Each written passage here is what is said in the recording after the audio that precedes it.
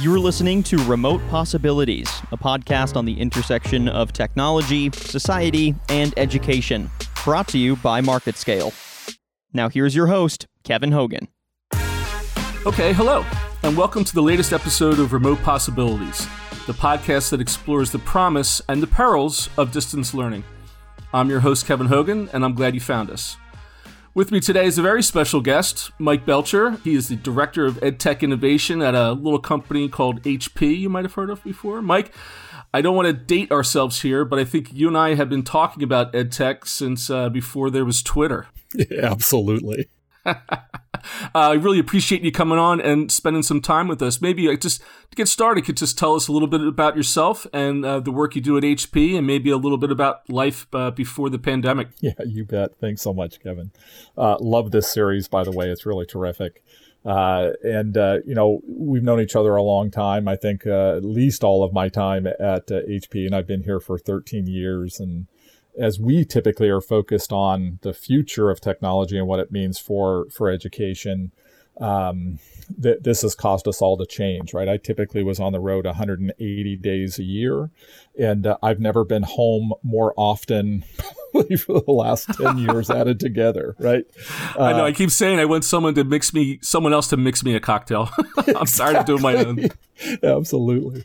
And so it is one of those things, right, that the world changes for everyone. And, as this transpired, it really has allowed us to kind of refocus our efforts at HP to today and tomorrow, right? Versus 3 to 5 years out as we typically have been. And honestly, I think it was probably a really good thing to kind of level set, look at where are their challenges, et cetera. And it gave us great cause to kind of do that, right? To take a step back, start having conversations with our LEAs, with the state departments of ed about what do they really need in the midst of a crisis like this. Right.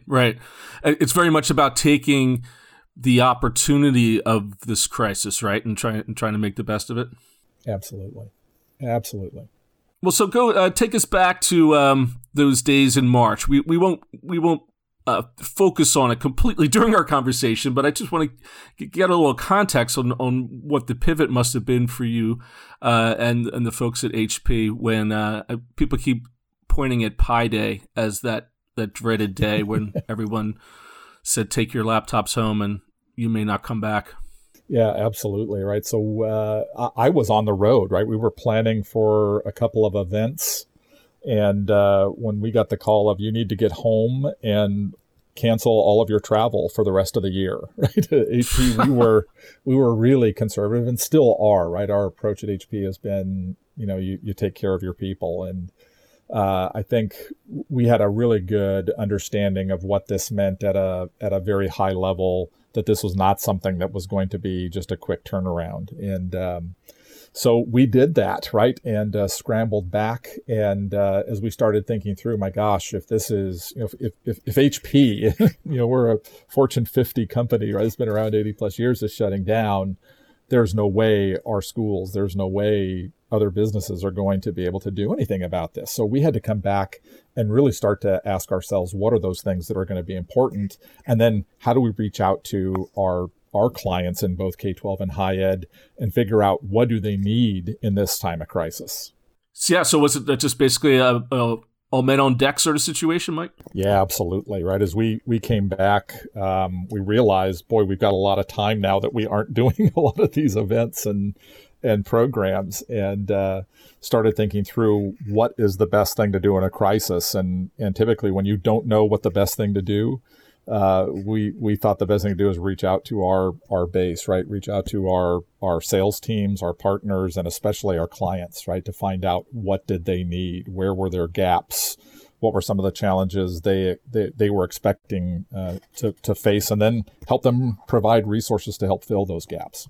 Yeah, it seemed in a lot of the conversations I've had about the spring is anything that involved just getting people connected was considered a success. Didn't really talk about learning loss, didn't talk about state testing, didn't talk about literacy. It was about just kind of getting everybody together to at least have some sort of social emotional connection, right? Absolutely. And I think that's one of the kind of keys to this, right? Being in a house full of educators coming from a point where I've been around education my entire life, right, with my family as well. You realized immediately that this was going to have a huge impact, social, emotional, on mental health, et cetera, right, as people are coming to grips with this. And I think those LEAs and systems and institutions that focused on that, particularly last spring, were probably ones that were better off, right? Focus on, let's make sure that the kids are all right. Let's make sure they have food, they have a roof over their head, all of that, right? Right. And you mentioned before we started recording the conversation about that you, in fact, have been collecting content and talking with superintendents. Talk a little bit about that and maybe some of the innovations and ideas that have sprung out from some of your client base. Yeah. So we got a lot of questions about interest in curriculum and resources and supplemental tools. Because we're a printer company as well as PCs, right? We got questions around, oh my God, where is their content, particularly for lower grade levels, right? That as a parent, I'm trying to keep my kids busy so that I can work, right? And so what were some of those resources, tools, et cetera, that would add value? And then we started compiling all of those. We then started getting questions, well, how do I teach virtual environment, right? Most of our teachers aren't well-versed. They aren't well-versed in utilizing the tools that we're all used to using in the private sector, right? And then how do I use those for effective instruction? And so we just started compiling all that we could in those spaces where they had gaps, and then providing those resources out at state level and then individually to educators who were interested, as well as LEAs that had interest in that sort of content, and having it all compiled and kind of curated. That's great. Talk a little bit about the summer months then. So, I mean, everyone kind of got their collective selves together in the spring, started to compile some of these resources. What sort of transitions did you see amongst your districts? Yeah, I will say I think probably the most successful districts that are in play right now and maybe not struggling as much as others were probably the ones that put a big effort in the summer, right? And put the effort into compiling these, doing the right sorts of training. And honestly, I think some of the biggest challenge that I've seen is teachers having enough self-directed content and tools, right, that you can provide to parents and students to actually leverage. I would say one of the biggest sort of aha moments for me, and particularly about having some conversations with some superintendents. We actually host a series called American Reinventors, and it's just for superintendents, a closed door sort of roundtable so that we can help them think through these sort of struggles. And probably the biggest sort of takeaway that came out of that was how important economically our elementary schools are to be open as daycare for students, right? Absolutely. And that sort of component you have to weigh out as a superintendent, and you have to think through, my God, if I don't open it, I don't have a place for those students to go, and particularly the most at-risk students, parents can't go back to work. And that's a massive problem. And that's another aspect of this. I mean, you've been an advisor for me a long time here. We would go to events and we'd wring our hands and talk about the concept of digital equity and the idea of every student having a device and access to the internet. And, my kind of snide remark now is that all it took was a global pandemic for people to really try to respond to that beyond being just a concept, right? Yeah, absolutely. Sadly, yes, right?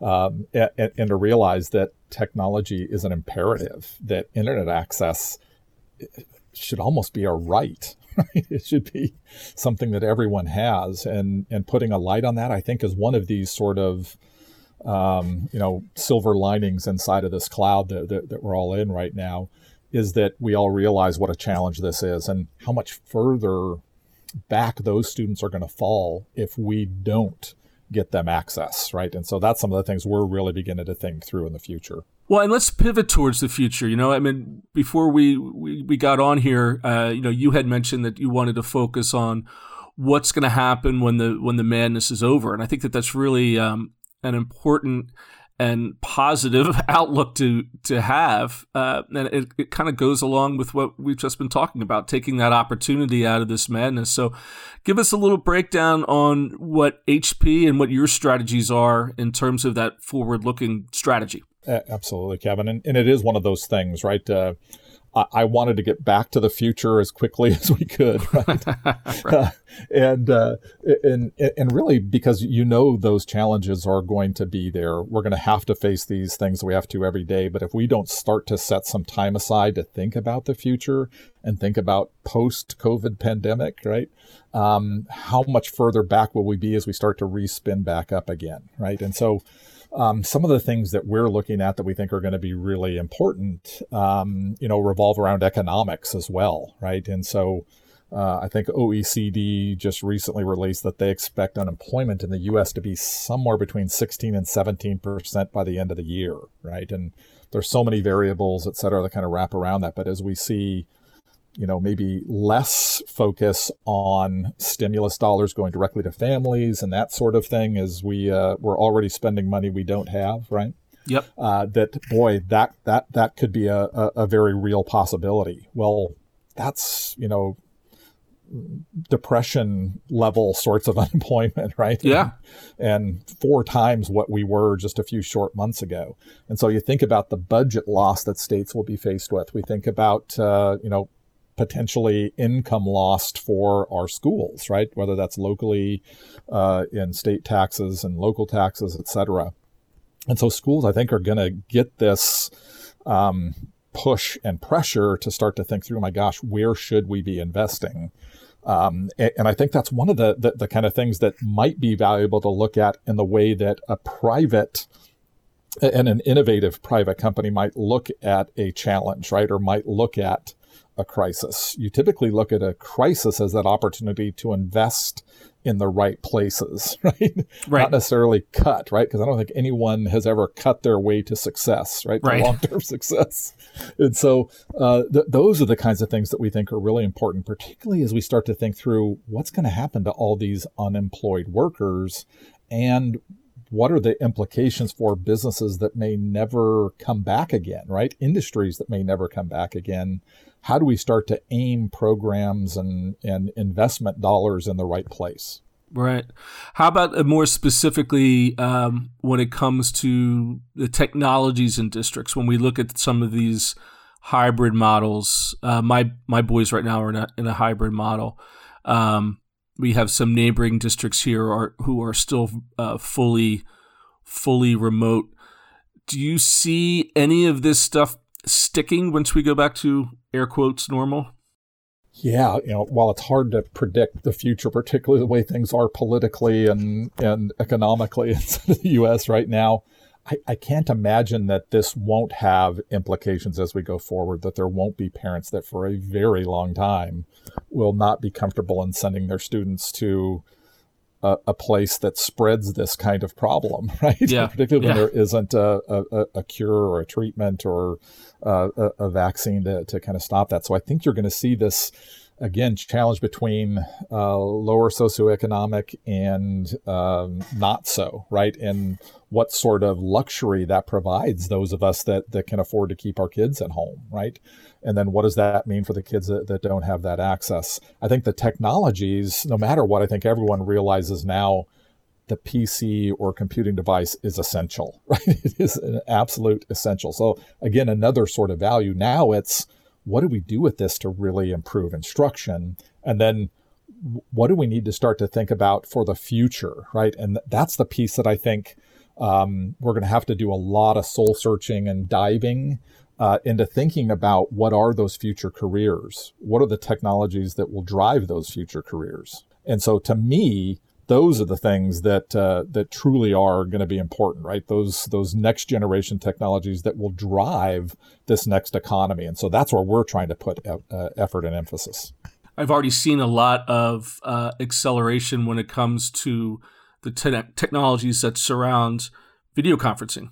I mean, just in the past several weeks, right? I mean, everyone's already suffering from Zoom fatigue, but then at the same time, you see some new cameras and you see some new platforms which kind of make that less onerous, right? So something that might have taken 5 years and now it's taken 5 months. Absolutely. Think of the changes we've seen in Teams and Zoom and whatnot, right? I mean, they've just really kind of taken the bull by the horns and have really remorphed their models and honestly having to, right? Because of some of this. We're also seeing some kind of interesting technologies, right? One of the ones that I think we're most interested in long-term impact on education is extended realities, right? And the ability to give students experiences that you definitely can't do now, right? Because we can't travel and get to different places. We can't get to our labs to do experiments, right?